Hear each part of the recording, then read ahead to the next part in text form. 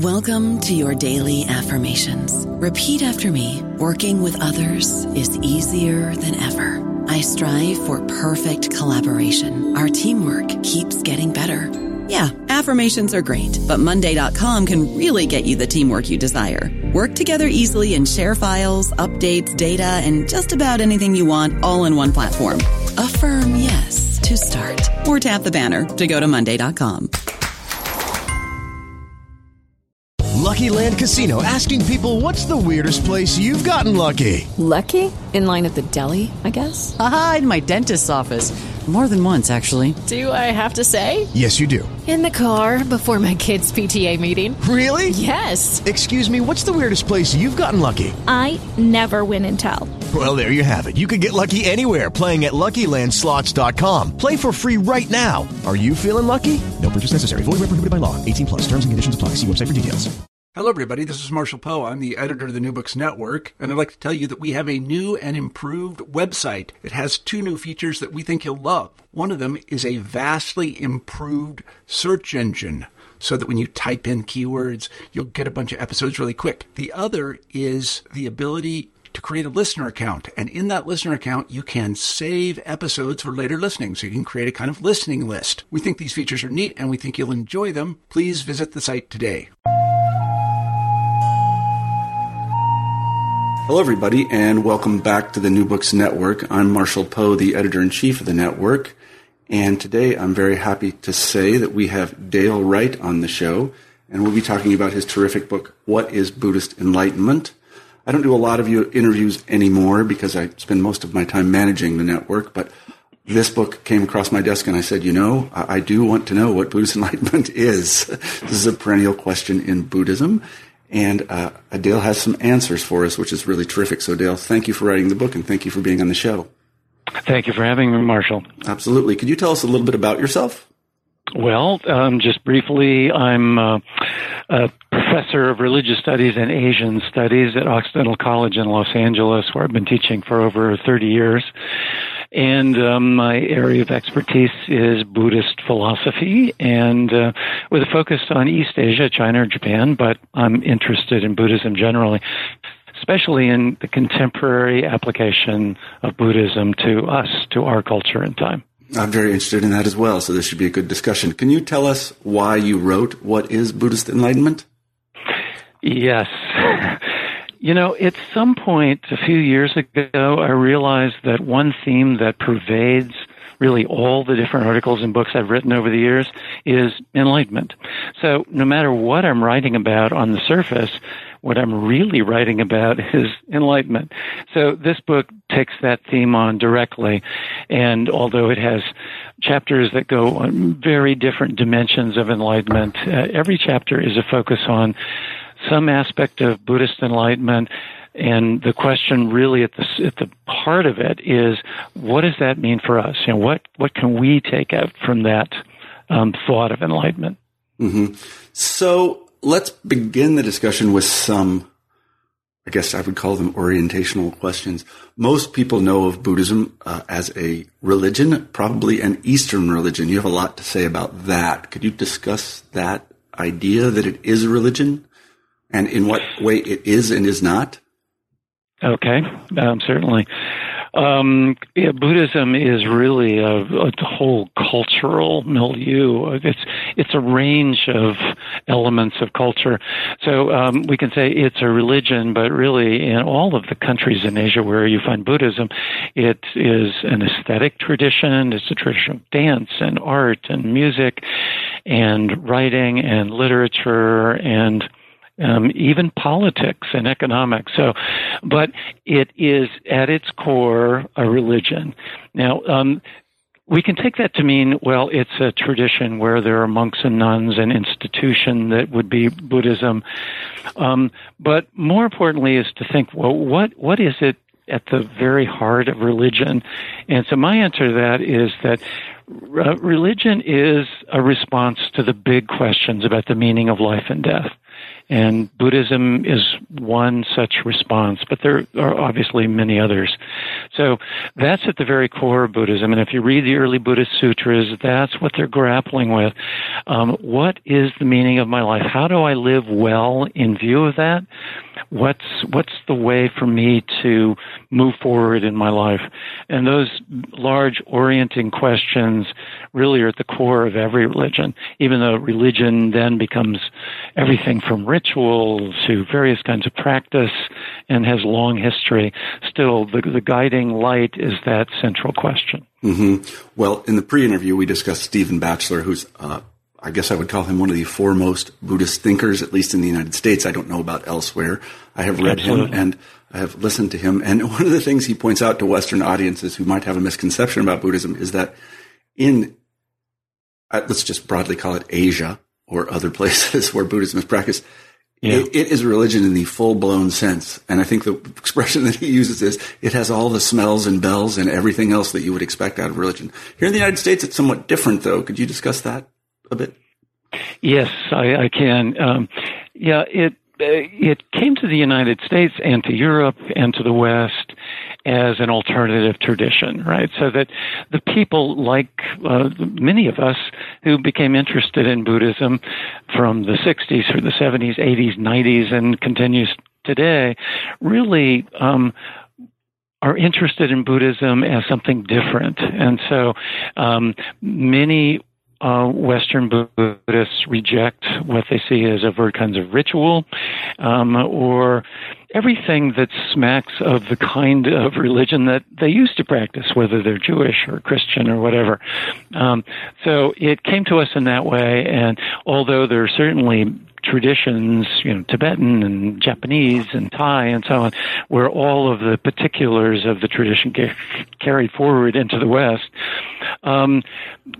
only some people are interested in that direct transfer of the tradition, and many others want Buddhism as an alternative that fits the kind of secular democratic culture that we live in today.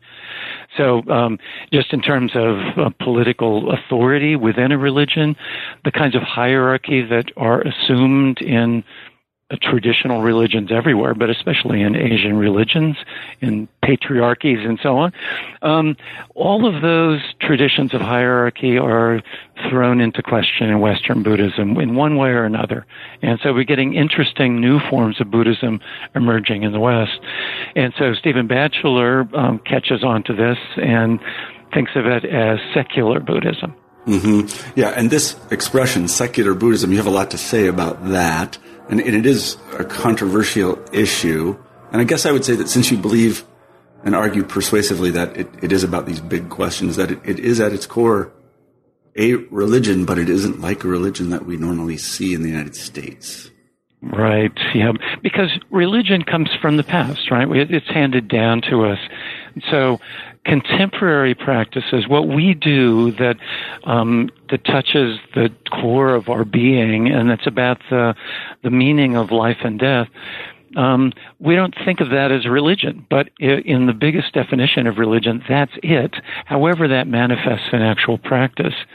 So rather than think of religion as the kind of incense and ritual and so on that was practiced in the past, if we transfer that and just open the question about religion and think of it as that pursuit of the deepest meaning of our existence, then we get closer to what we're about religiously. Mm-hmm. So Stephen Batchelor's aware of that, even though he's calling for secular Buddhism. If you read carefully, he's a deeply spiritually oriented person, and he's quite aware of the fact that Buddhism, shorn of its connections to these big questions, is vacant. It's not really Buddhism. So even his secular Buddhism has a deep religious dimension to it, from my point of view. Mm-hmm, mm-hmm. And that's well stated in the book, by the way, for those of you who are going to read it. Thank you. Now, here's a relatively simplistic understanding of Buddhism, and it's the one that I was taught, and this is largely by listening to Dharma talks on podcasts like this one, and talking to some other practitioners, and that is that you often hear this statement, that Buddha came to the world and he said, I teach an end of suffering and only an end of suffering. In your book, there's a lot of other things. Yes. Yeah, there are a lot of other things, and Buddhism is a rich tradition that affects all aspects of life.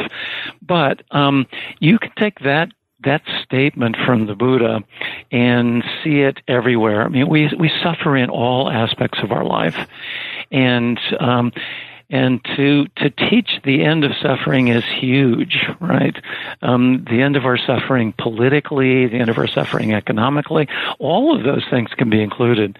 So, early on in the Buddhist Sutras, a distinction is made that's really important between pain that we all experience when we break an arm or stub a toe or get embarrassed or criticized or something, and suffering, on the other hand, which is the self-caused part of the misery that we experience. So in that sense, suffering is the added pain that we add to the pain that goes with being human and being finite. And so an end of suffering is an end of a mental orientation that continues to injure ourselves after something has happened that is in some way externally injurious to us. So suffering can come to an end if by suffering we mean the kind of added pain that we unknowingly pile on whenever we get hurt some way. So if somebody criticizes me, if somebody, maybe even in a mean-spirited way, and I take that image and I repeat it, which I do, everybody does this, and I run it through my head over and over again, and I build resentment, and I build hatred for the person who said this, and I hurt myself over and over by repeating that image in my mind. That's really like a reverse form of meditation. It's a negative version of meditation that is instilling that pain more deeply and more deeply into my psyche. So if I can learn through kind of cognitive behavioral self-therapy that I don't need to do that to myself, that I can turn that around and just experience the pain and not add the suffering, then I can be liberated from that. Well, Buddhism is, a huge part of Buddhism is about eliminating that added suffering. Mm-hmm. I hope that's clear enough. That is very clear, actually. This gets us right in the question of what the essential. Well, let me put that differently. One of the things I think, and you correct me if I'm wrong, that Buddha says that you kind of have to have the right view of the world in order to begin to end your suffering and achieve some sort of enlightenment. Now, we haven't defined enlightenment yet, and I don't think we probably will, but put me on the spot. Yeah, I'm not going to do that. So you mentioned a couple of, I guess, foundational principles, almost a worldview that are important to enlightenment. And I'm speaking here just to direct you about the notion that everything is connected in a kind of strong sense. Yeah. Right. So there are a couple of fundamental principles of Buddhism that are there in all forms of Buddhism. Buddhism proliferates and develops and evolves in all kinds of directions brilliantly in many cases, but right at the core are a couple of principles that are really important. So one of those is impermanence, that a failure to recognize that everything's changing will be a problem in your life. I mean, you really have to recognize that, and that impermanence is ongoing. It will always occur.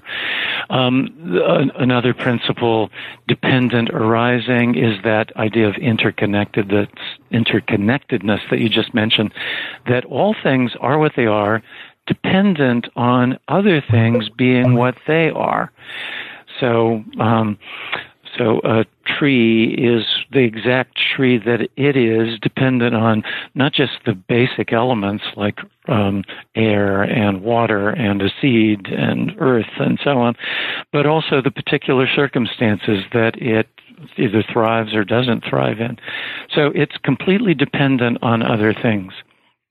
So that's important, because what that is really a recognition of interdependence. Nothing is what it is on its own. Everything is exactly what it is in connection to other things. So when those other things change, the thing that you're thinking about will also change.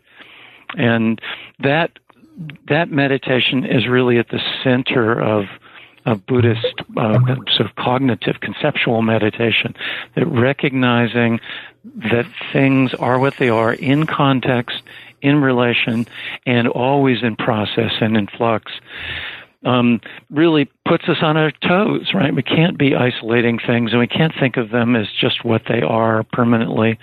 Everything's in motion. Everything's connected to other things which are also in motion. Mm-hmm. So those principles are really always there in Buddhist meditation and always there in Buddhist philosophy. And so any conception of enlightenment that we would want to formulate would take those basic ideas into consideration from a Buddhist point of view. Mm-hmm. It's interesting because in the Christian tradition, at least as I was taught it as a Lutheran a long, long time ago, there was this doctrine of continuing revelation. That is, it's not done. You may think it's done, but it is not done. And God, this is the Christian God here, the Lutheran God, is always revealing new things to us, and we have to adjust on the fly. Yeah, well, okay, that's a similar principle. Yeah, I think it actually is. That's right. So this gets us right to the origin of suffering again, and you correct me if I'm wrong, and that is part of it has to do with clinging is the way it's usually translated. I don't know what the original is in Pali or whatever. Mm-hmm. And that is holding on to a notion that things are fixed and independent when they are never fixed and independent. Yeah. Can you talk a little bit about that? Sure, yeah. Clinging, grasping, all of us, if we look at our experience, we see that we're always clinging in some way. Things are unnerving. Life is awkward and hard. So we're always holding on to something. And the Buddhist advice or admonition here is that the more we can begin to let go and relax, and the more we can just not be clinging on for security, the more we'll be able to adjust to what's passing through our lives and to really deal with it in a way that's healthy or wholesome, as it's put in the Buddhist tradition. So that kind of grasping is ever present in our lives, but working our way through Buddhist meditation, one thing that we're doing is learning to release, learning to let go, learning that improvisation is always going to be called upon. So although we train and we discipline ourselves and we work to set ourselves up to respond well when the time comes, that kind of spontaneity is really the showcase of enlightenment. Mm-hmm. So a Zen master, for example, is famous for being able to improvise, being able to make it up on the spot, because you don't know what's coming, right? You don't know what's about to happen. Mm-hmm, mm-hmm. And one way I've heard this ability to deal with things as they happen in all their contingency and changefulness, if I can make up a word, is that the Buddhist tries to deal with situations not in terms of right and wrong, but more in terms of skillfulness. You're skillful. Am I right about that? Skillful. Yes, yeah. And it's not to say that there aren't right and wrongs in the world, but to be skillful in relating to things means that it is ingrained, you embody it. It's in your hands, it's in your mind, and so it naturally flows out. Right or wrong tends to direct us back to a set of rules that we then have to get from memory and we have to apply to a case. And we do that. There are rules that we do follow. But to think in terms of skills that we develop and embody, like a skill of a potter or the skill of an athlete, skill of a dancer, or the skill of, an orator, or the skill of a plumber or an auto mechanic, somebody who can move fluidly and smoothly in a certain context and sense what the right thing to do is. Just sense that. So that skill is really important. One great phrase for that in later Buddhism is skill in means, so that your means of doing things are, you develop a skill. And I know that another one of the people that give these Dharma talks, I don't remember who it was. It was Tara Branch or somebody, I don't know. But she said, or Gil Franzal or another one of these people said that this word practice, we don't pay enough attention to it, really. We tend to think of practice in a ritual sense, but what this means is sort of practice like you practice your golf swing. You get better at it over time. That's right. That's right. Everything you do, you get better by doing it. So even simple things like friendliness, if you don't practice friendliness, you won't be friendly. So you are what you do, and that principle is really basic to Buddhist meditation. So meditation is, in some sense, in many cases, it's pre-meditation. You are engaged in a rehearsal of, okay, in situations, can I relax? Can I be unselfish or selfless? Can I be this or that? Well, if you practice that skill and develop it over time, then chances are, yes, you'll be better at it, at least. It's not a matter of having it or not having it. These are all matters of degree, and therefore, so is enlightenment. We're awakened in various ways and to various extents. But practice is the key. So practice is something that, if you do it explicitly, that is, you do it consciously and intentionally, and you choose a practice based on a conception of enlightenment, based on an ideal, then that practice will be one that really affects you in the right ways. You can think of practice as everything we do. You practice sports when you do it, and you practice walking every time you walk, but you aren't necessarily doing those things consciously and intentionally and with the idea of sculpting yourself in a particular way. So the extent to which that practice is explicit is a deeper form of meditation. And this brings us to another, I think, basic Buddhist concept, and that is awareness. And I always add awareness of what is actually going on versus what your mind is trying to tell you. Right, yeah. Which basically is what should we call it? Openness. Or am I open to what's coming into me perceptually? Am I open to what you're asking me? Am I open to what people's behavior is telling me? Or am I just reading and onto it? Am I projecting onto it? So that awareness is key. And often in Buddhist meditation, the word awareness is contrasted with attention, where attention is your focus, right? When you're reading something or you're putting together some tiny part on a machine, your attention is riveted there. Whereas awareness is the broad, open sense of things. When you're walking, are you aware of the birds flying in the sky? Are you aware of the vegetation around you? Or are you lost in thought? That kind of open awareness is the broad sense, and attention is the focused, concentrated, nothing else matters kind of orientation. And I'm glad you mentioned the word self, because this leads us to what I think is, I don't know about objectively, but many people think is a confusing doctrine in Buddhism, and that is the doctrine of no self. Right. Yeah, when I first learned about Buddhism as a very young man, that was the stumbling block. In fact, I couldn't get it.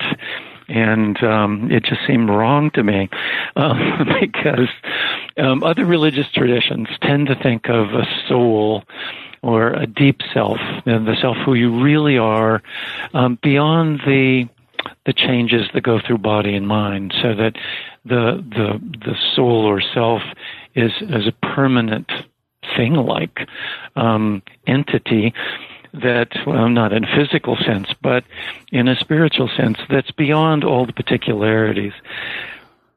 Buddhists reject that, and that sense of things gives rise to a different way to behave in meditation. But so it's called the no self-teaching from early Buddhism, carries all the way through Buddhism, is basically the teaching that you are, early Buddhists say, the coming together of 5 different components, your body and your thoughts and your will, your self-consciousness, your perception. And these elements are always changing. You are the particular state of these elements at any given moment of time, and they're always changing, right? They're patterns, and the patterns have some staying power, but even those patterns are changing over time. Mm-hmm. So what that leads to spiritually and ethically also is selflessness, the sense that it's not because we're interconnected beings related to our family and our community and everything that exists, all sentient beings and non-sentient beings. There is no... The primary obligation then is not self-security, but is some kind of other relationship to all of these elements around us. Mm-hmm. So it's one of the teachings in Buddhism that takes time to get, but once you begin to get it and benefit from the kind of selflessness that it inculcates, it's brilliant. Mm-hmm. You remind me of a conversation I had with a very wise person in a different spiritual tradition. I was thinking of Buddhism when he said this, but I was explaining to him something that had happened to me. And he said, I said, well, what do you think? And he said, well, I think that the first thing you need to think about is whether it actually happened to you or not, or whether it just happened. Right. No possessiveness. Yeah. I said, I see what you mean. It just happened. Yeah, I attribute that's wonderful. That's wonderful. Me. Yeah, and I should say, in all spiritual traditions that have evolved to any point of depth, and that this is most, selflessness is one of the primary virtues, right? Sure. No matter which tradition. But it's different in Buddhism, and this is an interesting distinction, because there is no self. It's not that you just don't be selfish, but yes, you sort of have or are the self.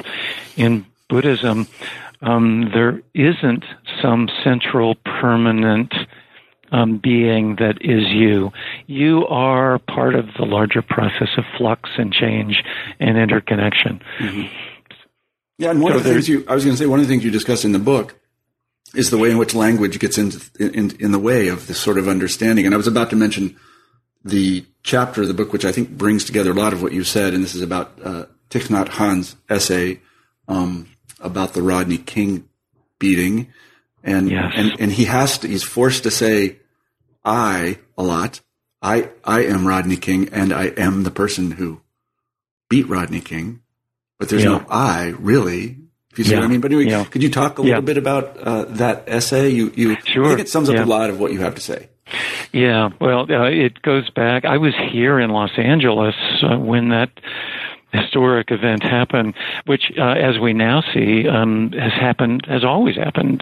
Police beatings, police shootings, violence, coming out of police departments. But that was the first one caught on video, and within days, everybody on the planet who has a television had seen that, and it was shocking. It was truly shocking. So there I am reading the Los Angeles Times in the morning. I'm a little bit sleepy, and I see this article. It's called "We Are the Beaters, We Are the Beaten."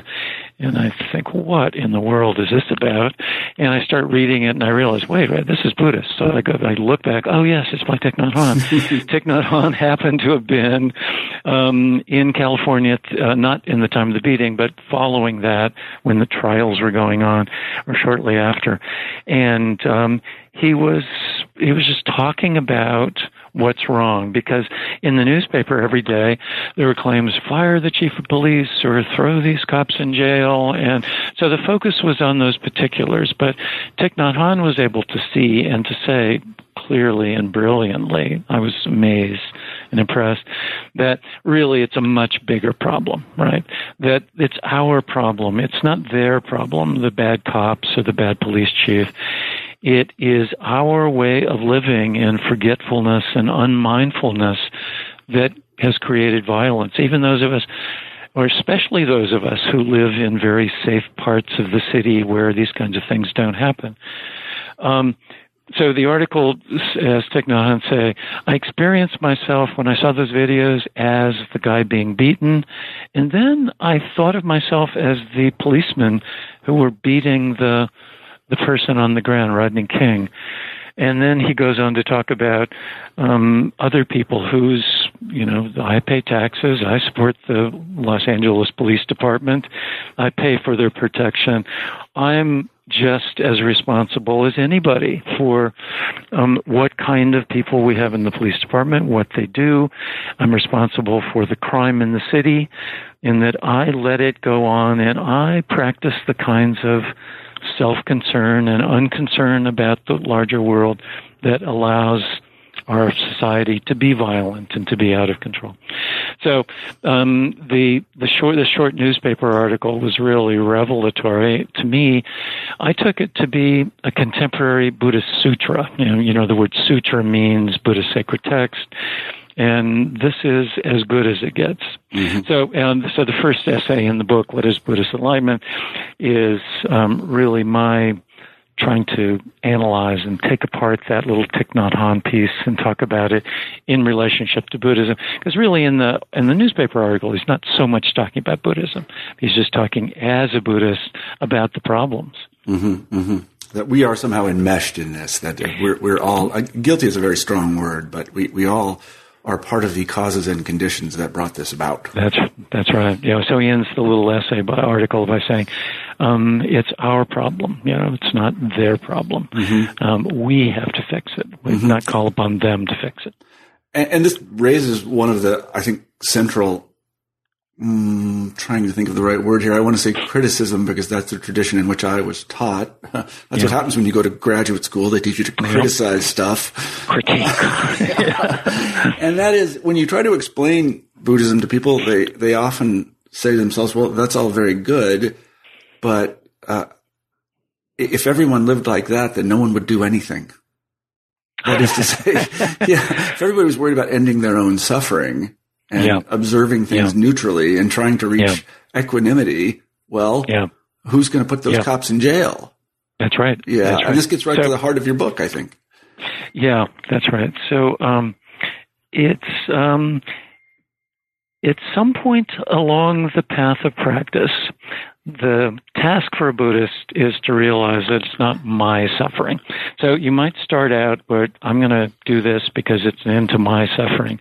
But all of the principles of Buddhism about interconnection and no self and many other ideas are really explaining and laying out a conception of the world that's not built that way.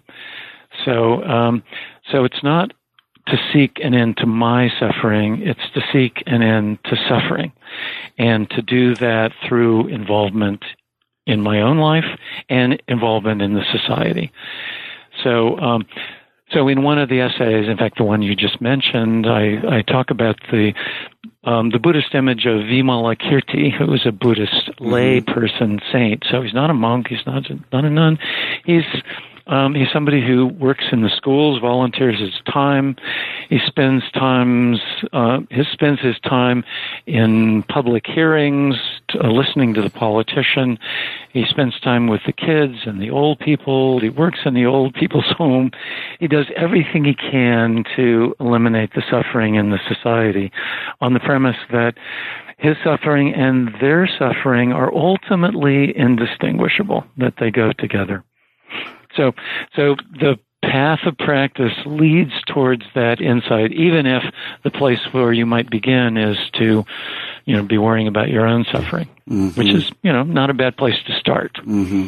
I mean, I've talked about this before on the show or when I've done interviews, but there's it's a startling parallel between, this teaching that in your later Buddhist practice, you will devote yourself to helping others to end your own suffering. And what you find in Alcoholics Anonymous, and I'm a member of Alcoholics Anonymous. If you can be a member, I'm not sure what you are. I have been for many, many years. And as you approach step 12, you end up talking to a lot of people in prisons and things. Yeah, that's right. Yeah, and you it's stop beautiful. drinking and you feel better, but now you're going to go out and you're going to help others because they're suffering too. Right, exactly. That's exactly right. Yeah, that's pretty much what the latter steps say. The prayer that's said in Alcoholics Anonymous, the Serenity Prayer. The Serenity Prayer from a Christian theologian way back into the middle part of the 20th century is a brilliant prayer. Is. And it there's a lot of wisdom contained in that prayer. And many people say it, not as a prayer, you're not praying for anything, but you're saying it as a meditation, right? It's you're just reciting that in hopes of coming to further embody it and have it in you. Well, one of the things that I appreciate about Buddhism is that it recognizes people who have reached a certain stage of enlightenment, and it says try to be like them. And I think that's very, very useful to me. I know in my own life, in my bad old life, I had models and I followed them, and that did not work out well for me. And then I found some good ones. And the chapter the book that really fascinated me was someone who's very highly regarded, if controversial, in the Buddhist community of the United States is Maezumi Roshi. And I was talking to a friend of mine earlier at a faculty meeting, and I said, I was reading your book, and I said, it's not very often when you get to read about an actual drunken master. I mean, you've seen the movie, but there's a real drunken master. This guy really, he had an alcohol problem and lots of other things. And he had an alcohol problem. Yeah, you have some really interesting things to say about how we should regard him. Could you tell us about his life and experience? Yeah, he was because he was the Zen master of the Zen Center of Los Angeles. I knew him, and in fact, I studied with him for a period of time, so I knew him very well. Wow. Although I was hardly one of his close associates.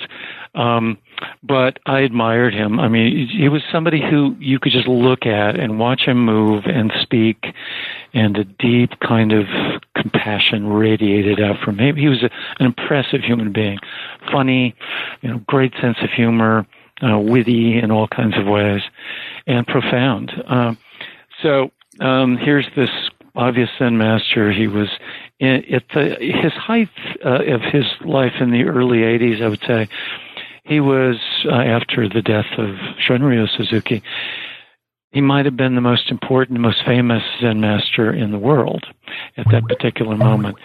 And then something happened. A couple of things happened. It was disclosed that he had had affairs with a couple of his disciples, women students.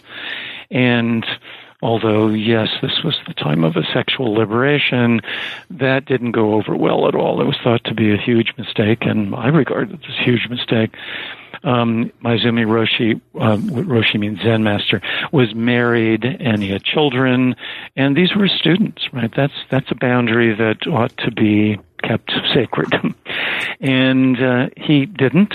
And then his followers in the Zen tradition there began to connect that to that mistake to his fondness for alcohol, and began to wonder whether, in fact, he had an alcohol problem. And he confessed these things and admitted that, in fact, maybe he did have an alcohol problem, and went off into an alcohol rehabilitation center and came back shortly thereafter. But it was really the demise for a period of time of the Zen Center of Los Angeles, which had been this vibrant, huge, growing, influential center of spiritual practice where people were coming from all over the world to study there. And then it began to throw doubts on the authenticity of Maezumi's enlightenment, right? Was this guy really a Zen master? How could he make mistakes? How could he be an alcoholic? So the point of my essay is that that if we reify enlightenment, if we take awakening to be a total and complete revelation of absolute truth and perfection, we're always going to be disappointed, because the people who attain some degree or state of enlightenment are always human, right? They're always finite. They're always vulnerable. They have needs too. They have backgrounds. They, to use the Buddhist principle, arise dependent on particular factors. They are who they are based on a particular life, and not all facets of that are going to be in the state of perfection. Perfection is impossible to attain. So the point of the article is that we need to humanize these human beings, right? We can't hold them on a pedestal. And there's certainly other, not just Zen masters, but Buddhist teachers throughout the United States who had some problems. And eventually you're scrutinized to such an extent that somebody's going to find something wrong, and in almost every case, they do. And sometimes the problems are significant. So humanizing the image, understanding the limitations of enlightenment, not making it out to be this absolute perfection, is an important evolution or maturity in our sense of things as Buddhists. Yeah, they're like saint lives where you get to read all about the saints, really. You see what I mean? Right. You get the, that's yeah, right. You get the dirty laundry too. Yeah. Yeah, it's easy to somebody who is in the 12th century and there's very little information about them. You just assume they're perfect. Yeah. Well, chances are not so much. The story of, by the way, I should say, has anyone written a biography of Maezumi? No, there are snippets all over the place, but in part, that was what I was doing in this little chapter. And I was going to say, I think that would make a great book. I don't know if you're thinking about your next project, but I would really like to read that. Because so would I. I hope somebody else does it. Somebody who knows more than I do. It's funny because when I was reading the chapter, it reminded me very much of a friend of mine who I've known for, 30-some years now, and he's a person that I met while I was in school. And of all the people I'd ever met, I said to myself, I really want what he has. He's much beloved by everyone. He's a brilliant guy. He's humble, always has a smile on his face. He just does seem to exude this kind of, I'd say he's a very good human being. Yeah. And recently he had a misstep, let's put it that way, a very severe one, that none of us knew about. I guess I saw my experience with him and in what Maezumi is going. It hasn't really changed my opinion of this person. I still think he's a wonderful human being, but he's a human being. He's a human being. Yeah. And that's a good growing up for all of us to do. Although, to go around sort of critically looking for what's wrong, that's a problem too. It's really important to appreciate the greatness, appreciate the skills that are there. And there's going to be other ones that are missing or deficient in some respect, but what can you appreciate about everyone? Everybody has some element of brilliance about them if you probe deeply enough. And I think as a historian, as someone who has professionally, that's in air quotes, taught history to students for a long time, one of the things I always point out to them is that sure, you can go back into the past and you can find your hero's foibles, and that's a lot of fun. Abraham Lincoln was a racist, full stop. He did not believe that African Americans were equal to white people. He did not. But, and this is a huge but, he was way ahead of his time in a lot of other ways. So we should take him for what he was, which was a person living in a certain set of causes and conditions at a certain time. They've changed. That's right. That's right. Those have changed or are changing. Yeah, that's right. What's going on now is just huge. Yeah, that's right. So I thought it was a great story. And this leads to another chapter in the book that I found fascinating, and I didn't know anything about this, and that is the criticism of the Japanese Zen masters during wartime. I didn't know anything about them. Could you tell that story? Yeah. In every culture that goes to war, you need spiritual leadership. You need the support of those who are sort of the heart and soul of the nation. And so every time a nation goes to war, the leaders go to the spiritual leaders and say, lead us to war. And in Japan, what that meant was the great Zen masters were called upon to summons the young men of Japan to train for war and to train to be fearless. to be beyond life and death, a sense of don't be afraid, deep courage, and loyalty and discipline, all of these aspects that are part of Zen Buddhism. And so after the war, then, after the Zen masters pretty much all did that, after the war, there was a criticism that began to develop and that came to the fore just, 15, 20 years ago in an important book by an Australian Buddhist teacher, a Zen Buddhist teacher, saying that really the tradition faltered. The Zen masters were called upon to train boys to go kill Buddhists and other non-Buddhists in other countries. They were taught to revere the nation and the emperor and to not ask any questions. And the Zen masters were pretty much guilty of not raising any ethical questions about what was going on. And that was in the early stages of the war when Japanese imperialism, the Japanese were invading other countries in Asia in order to garner the resources they thought they needed to have to withstand Western imperialism, which led to the attack on Pearl Harbor. Anyway, so my part in this was to take that critique of these Zen masters and say, okay, why did that happen? And that's what the question that was raised in the book. How could Zen masters who were enlightened have not cared at all about the killing of innocent people in China? How could they have taught that loyalty over morality was much more important? And so my answer to that was that the Zen tradition had itself evolved in a direction where moral training wasn't really part of what they did. That is, by moral training, I mean engaging in rigorous debate and training in questions of right and wrong, and in inculcating a kind of compassion for others. Zen was, especially at that point, but all through its history, about this deep insight into selflessness and impermanence and the emptiness of all things, in a special meaning of emptiness there. So that insight, which is brilliant in Zen, and I admire it in all kinds of ways, was the focus of Zen training, and very little attention was paid to concern for others or compassion, involvement in the community. All of those kind of things were subordinated to this one enlightenment insight, this one moment of awakening where you are become an enlightened Zen master. Mm-hmm. Mm-hmm. So the thesis of that chapter is that if you don't train in morality, you can't expect moral outcomes. That everything is what it is, dependent on what's in the background. Mm-hmm. So if you don't practice something, don't expect to be good at it. You know, you don't practice tennis, you're not going to be good at it. You don't practice moral concern and deep asking questions about what's right or wrong in a particular situation, or what's skillful or unskillful.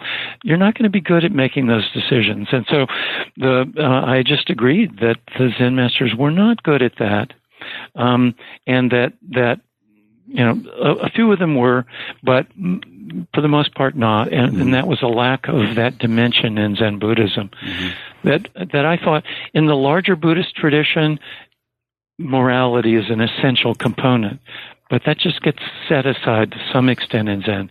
That's being corrected now, and especially in global Zen Buddhism as it's developing.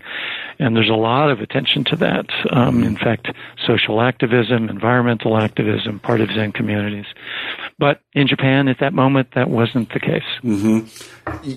Yeah, I don't really know a lot about Zen, to be honest with you. The people that I had listened to who give these Dharma talks are not Zen Buddhists. Okay. But one of the things you say in the book that I found a little bit refreshing from what I do know about it is you note a certain, and I don't know whether this is a new thing in Zen Buddhism or an old thing, but a certain anti-intellectualism that is a desire or even a kind of an injunction not to think too much about things. Right. Right. Yeah. And it's called no thought. Right. And it is enlightened comportment, right? That the way of being in the world that is inspired by Zen teachings, which really go back to the Taoist tradition in China, is that it's not an analytical skill. That may not be missing altogether, but it is a certain deep composure and awareness, a sense of things where your eyes are wide open, your mind is open, and you're attentive to the world, and you're not lost in your head. Mm-hmm. And Zen Buddhism is about developing that composure and that way of being that isn't lost in headspace, right? Mm-hmm. It is really very present, really. So when you're around the Zen master, you just feel the presence of this person. Mm-hmm. They are profoundly present. They're looking right into you. Mm-hmm. And that is one of the great parts of Zen Buddhism. It can get carried away, though, and end up losing the intellectual dimension of life, though, and that can be a fault. That if you pretend that thinking, clear, cogent, coherent thinking isn't important, you're going to be really missing some important skills in life. Mm-hmm. But if I'm correct, and again, please correct me if I'm wrong, in Zen, you actually train to avoid conceptualization of things. And isn't this what happens when you read a Zen koan? Isn't that the kind of point of it, that not make sense? That's right. It doesn't make sense. So koan is this puzzle that came out of the mouth and verbiage of a Zen master at some point. And your task when you're given a koan as a puzzle is to get yourself back into the state of mind from which that odd, paradoxical saying came in the first place. Right. So whatever it was in the Zen master's mind who said that, get there. And you can't think your way there. Right? No, right. It is beyond thinking. You've got to do much more than thinking. Yeah, that's exactly right. And it reminded me very much of something I heard early on in an AA meeting from, I think he must have been a Zen master, AA person or something. I called him Ponytail Bob. Sounds like a Zen master. Ponytail Bob Roshi. And we were at a big book study meeting, and we're studying the big book, and I'm, full of being a professor. And I said, well, what exactly does it mean here when it says spirituality? What do we mean by spirituality? And he looked at me and said, we don't do that here. That's great. You think too much. Yeah, Ponytail Bob said, we don't do that here. You can go to the philosophy department for that. Right. And it took me a long time to understand what he meant, but I think I finally got it. So for people who are listening and want to become enlightened, this may be to put you on the spot, but what's the first step? I mean, how do you start to approach it? What do you do, and what are the stages of it? Okay. Well, first I have to deconstruct your question a little bit. That there really can't be an it that is so clear, that has the same set of stages for everyone. The Buddhists are tempted into that kind of thinking, but the book that I've written is really about thinking about enlightenment in contemporary settings. And so, as you might recall, it begins with thinking. My title is copied from Immanuel Kant, the German philosopher, whose essay, What is Enlightenment, in the Era of Enlightenment in Europe, where enlightenment meant the maturity to come into your own, right? Don't be childish by just doing what the priests and the overlords tell you to do. Think for yourself, right? Learn to be on your own, okay? So enlightenment is that, and it's all of these Buddhist elements. And there are as many things to be enlightened about as is imaginable. So for Buddhists, there are some core elements, and then enlightenment is really personalized on the basis of that. So fundamental is the kind of composure that comes from meditation in the basic sense of calming, right? Just to calm yourself down and learn to be able to be present and to be conscious and not to be lost in your head. So that beginning element is in meditation is fundamental, and it starts with just the being aware of your breath. And just try to be aware of your respiration as you inhale and exhale, and inhale and exhale, and you find initially that you can't do it, and that it's a skill that you learn over time to be able to concentrate in that way. But we do lots of things where we learn to concentrate, including reading and auto mechanics, tennis, where we're really concentrating. And those are skills to be developed. But the Buddhist one is to just do that in meditation and to gain that composure of being present and not being lost in thought. Okay, so other elements, well, there is, from my point of view, and from a Buddhist point of view, a deep ethical element where you recognize that you aren't a given, you aren't a set thing in life.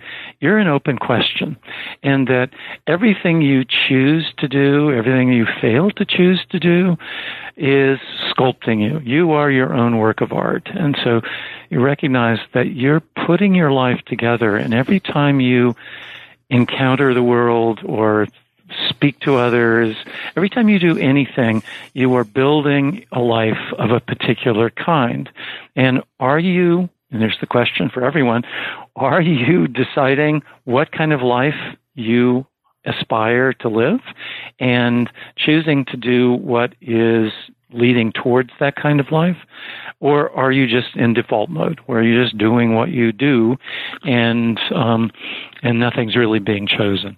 So that kind of ethical decision making, where ethical, not in the sense of just morality, but in the sense of self-composition, self-sculpting, of deciding what kind of life you will lead by choosing what you do from moment to moment, day to day, and month to month, and leading your life that way, or practicing, where you're practicing certain kinds of behaviors and certain kinds of mental states.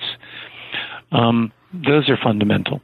Do you want me to keep going? It's actually very, very good. It would make the practice of Buddhism, I think, somewhat frustrating for some people, because I think it is frustrating for some people because the goal is somewhat uncertain, but and you have to find it on your own, kind of in guidance or in association with a whole bunch of, I find in association with a whole bunch of other people. Yeah. It's not something you do alone. Right. So there is guidance, right? There's the guidance of the community if you're involved, or there's the guidance of writings which are issued from the community.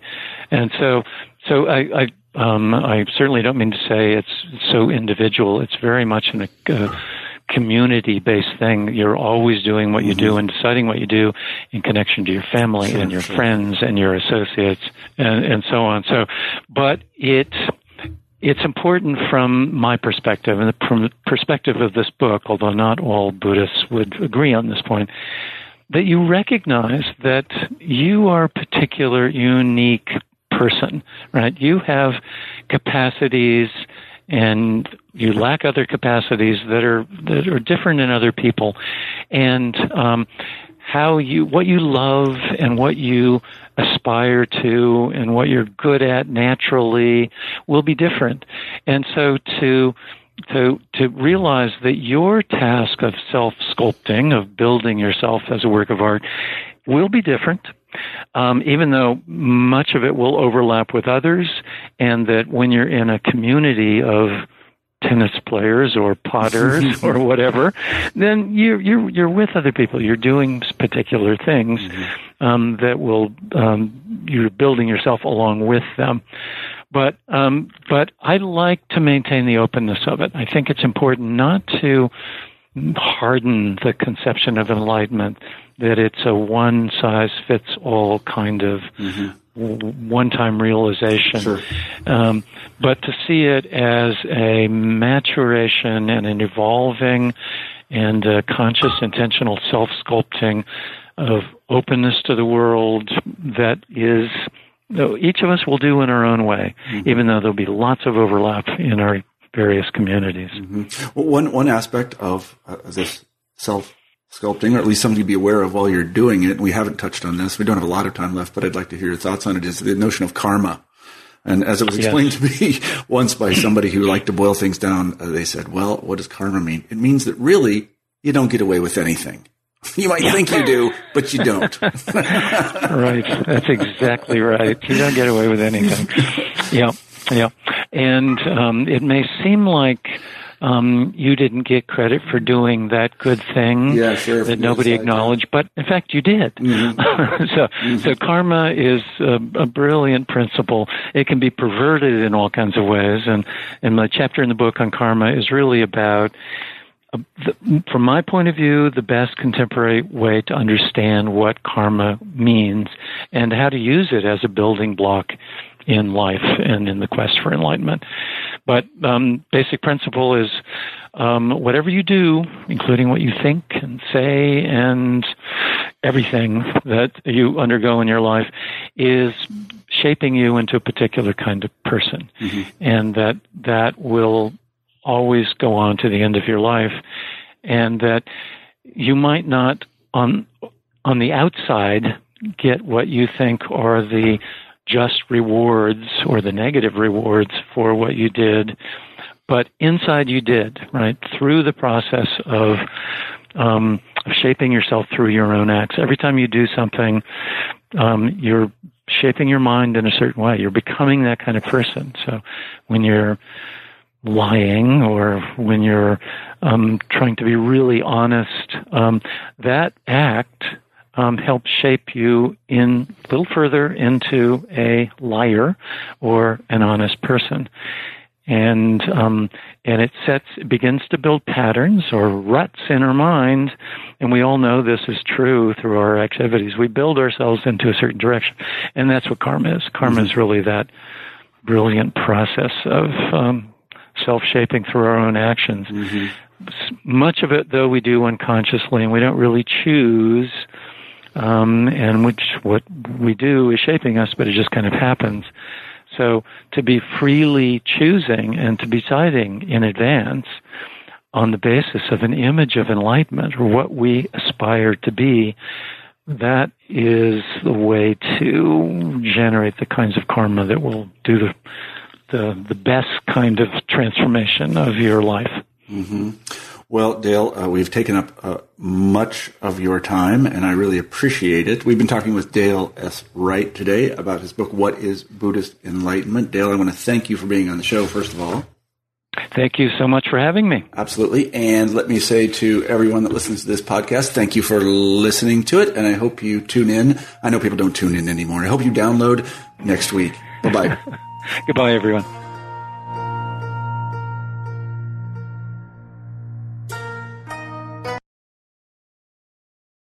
With the Lucky Land Slots, you can get lucky just about anywhere. This is your captain speaking. We've got clear runway and the weather's fine, but we're just going to circle up here a while and get lucky. No, nothing like that. It's just these cash prizes add up quick. So I suggest you sit back, keep your tray table upright, and start getting lucky. Play for free at LuckyLandSlots.com. Are you feeling lucky? No purchase necessary. Void where prohibited by law. 18+ terms and conditions apply. See website for details.